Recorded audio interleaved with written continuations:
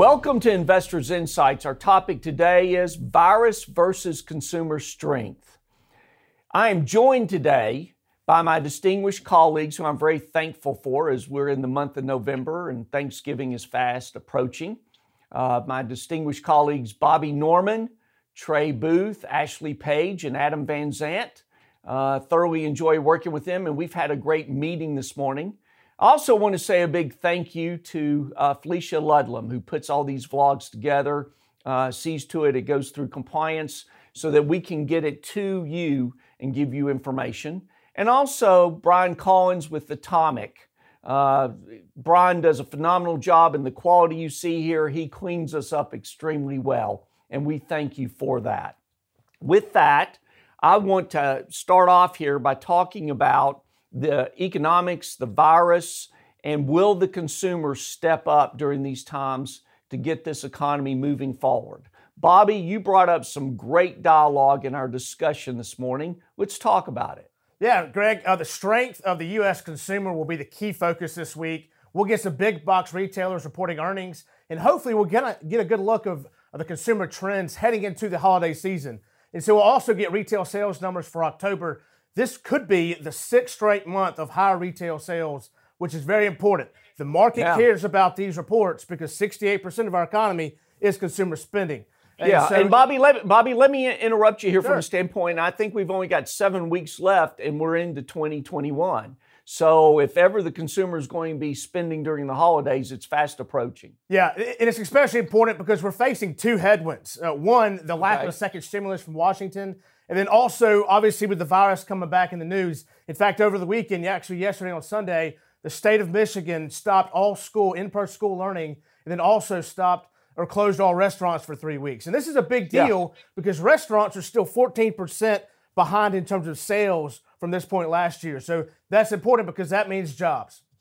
Oh, absolutely. And the other point I'll just make here, when people talk about closing of restaurants, they think about the owners, they think about the personnel, but there's a huge rippling effect when it comes to the food products, wine. I think wine sales are down because of restaurants. The public's buying wine, but because restaurants are not selling wine as much as they usually do, it's impacted that industry. So a lot of rippling effect. It's not just that restaurant closing down that affects the community. It has a rippling effect across the country.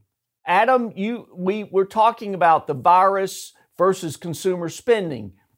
You know, people are very afraid of what's going on with the virus. At the same time, though, we're looking at consumers are out there, they're wearing their mask, they're spending money. With that, how's the market in terms of what range are we in right now? Yeah, appreciate it, Greg. And like you said, Friday's close came in at 35.85 on the S&P 500. Yes. We are now looking at a resistance level of 36.60 with a support level of 34.80. Okay. And back to Bobby's point, with this momentum in the market and more of a bullish tone, it's really important to kind of hone in on the consumer. So, of course, next week we have Thanksgiving coming up, which will be followed by Black Friday and Cyber Monday.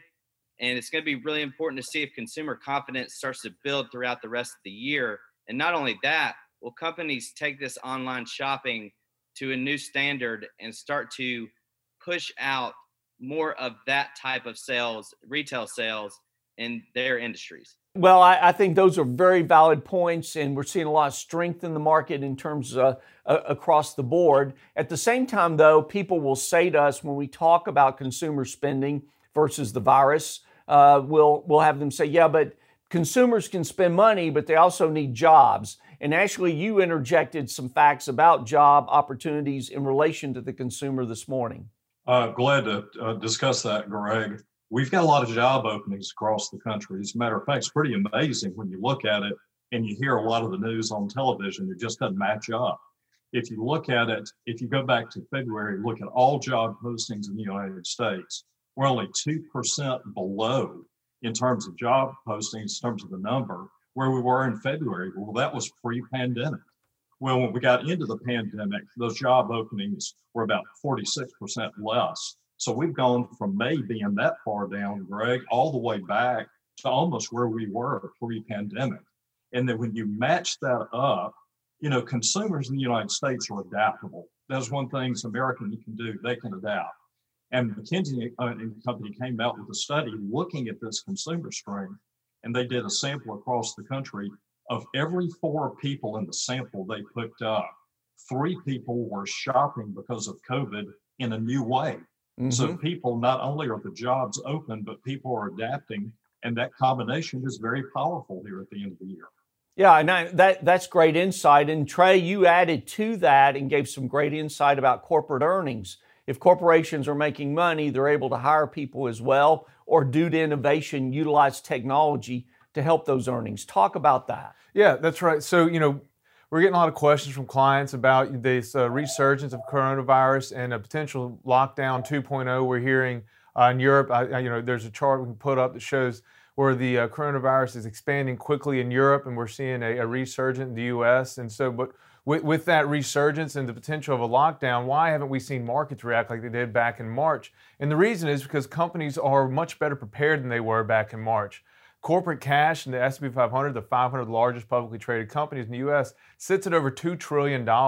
That's a lot of cash on hand that they can use to, employ people, keep people on the payrolls, increase their hiring. They can also use that to pay a dividend, buy back stock, pay off debt. We saw a huge issuance of debt during the coronavirus crisis. The initial March and April, we saw the record issuance of debt by corporate America. So that debt really hasn't been used. So that cash is sitting on balance sheets. So companies are better prepared to withstand another shutdown, much better prepared than when they were shocked back in March. In addition, with the positive news on vaccines, we can now see the light at the end of the tunnel is likely actually the end of the tunnel and not just a train coming down the tracks at us. So that uncertainty has been removed. So you're seeing a stronger corporate America in the face of what was likely weakening consumer sentiment because of the fears of the coronavirus outbreak. It seemed to hit Europe first, and it seems to be hitting Europe again ahead of us. So watching the trends there will be important. But I do believe that large U.S. multinational companies seem to be in a much stronger position than they were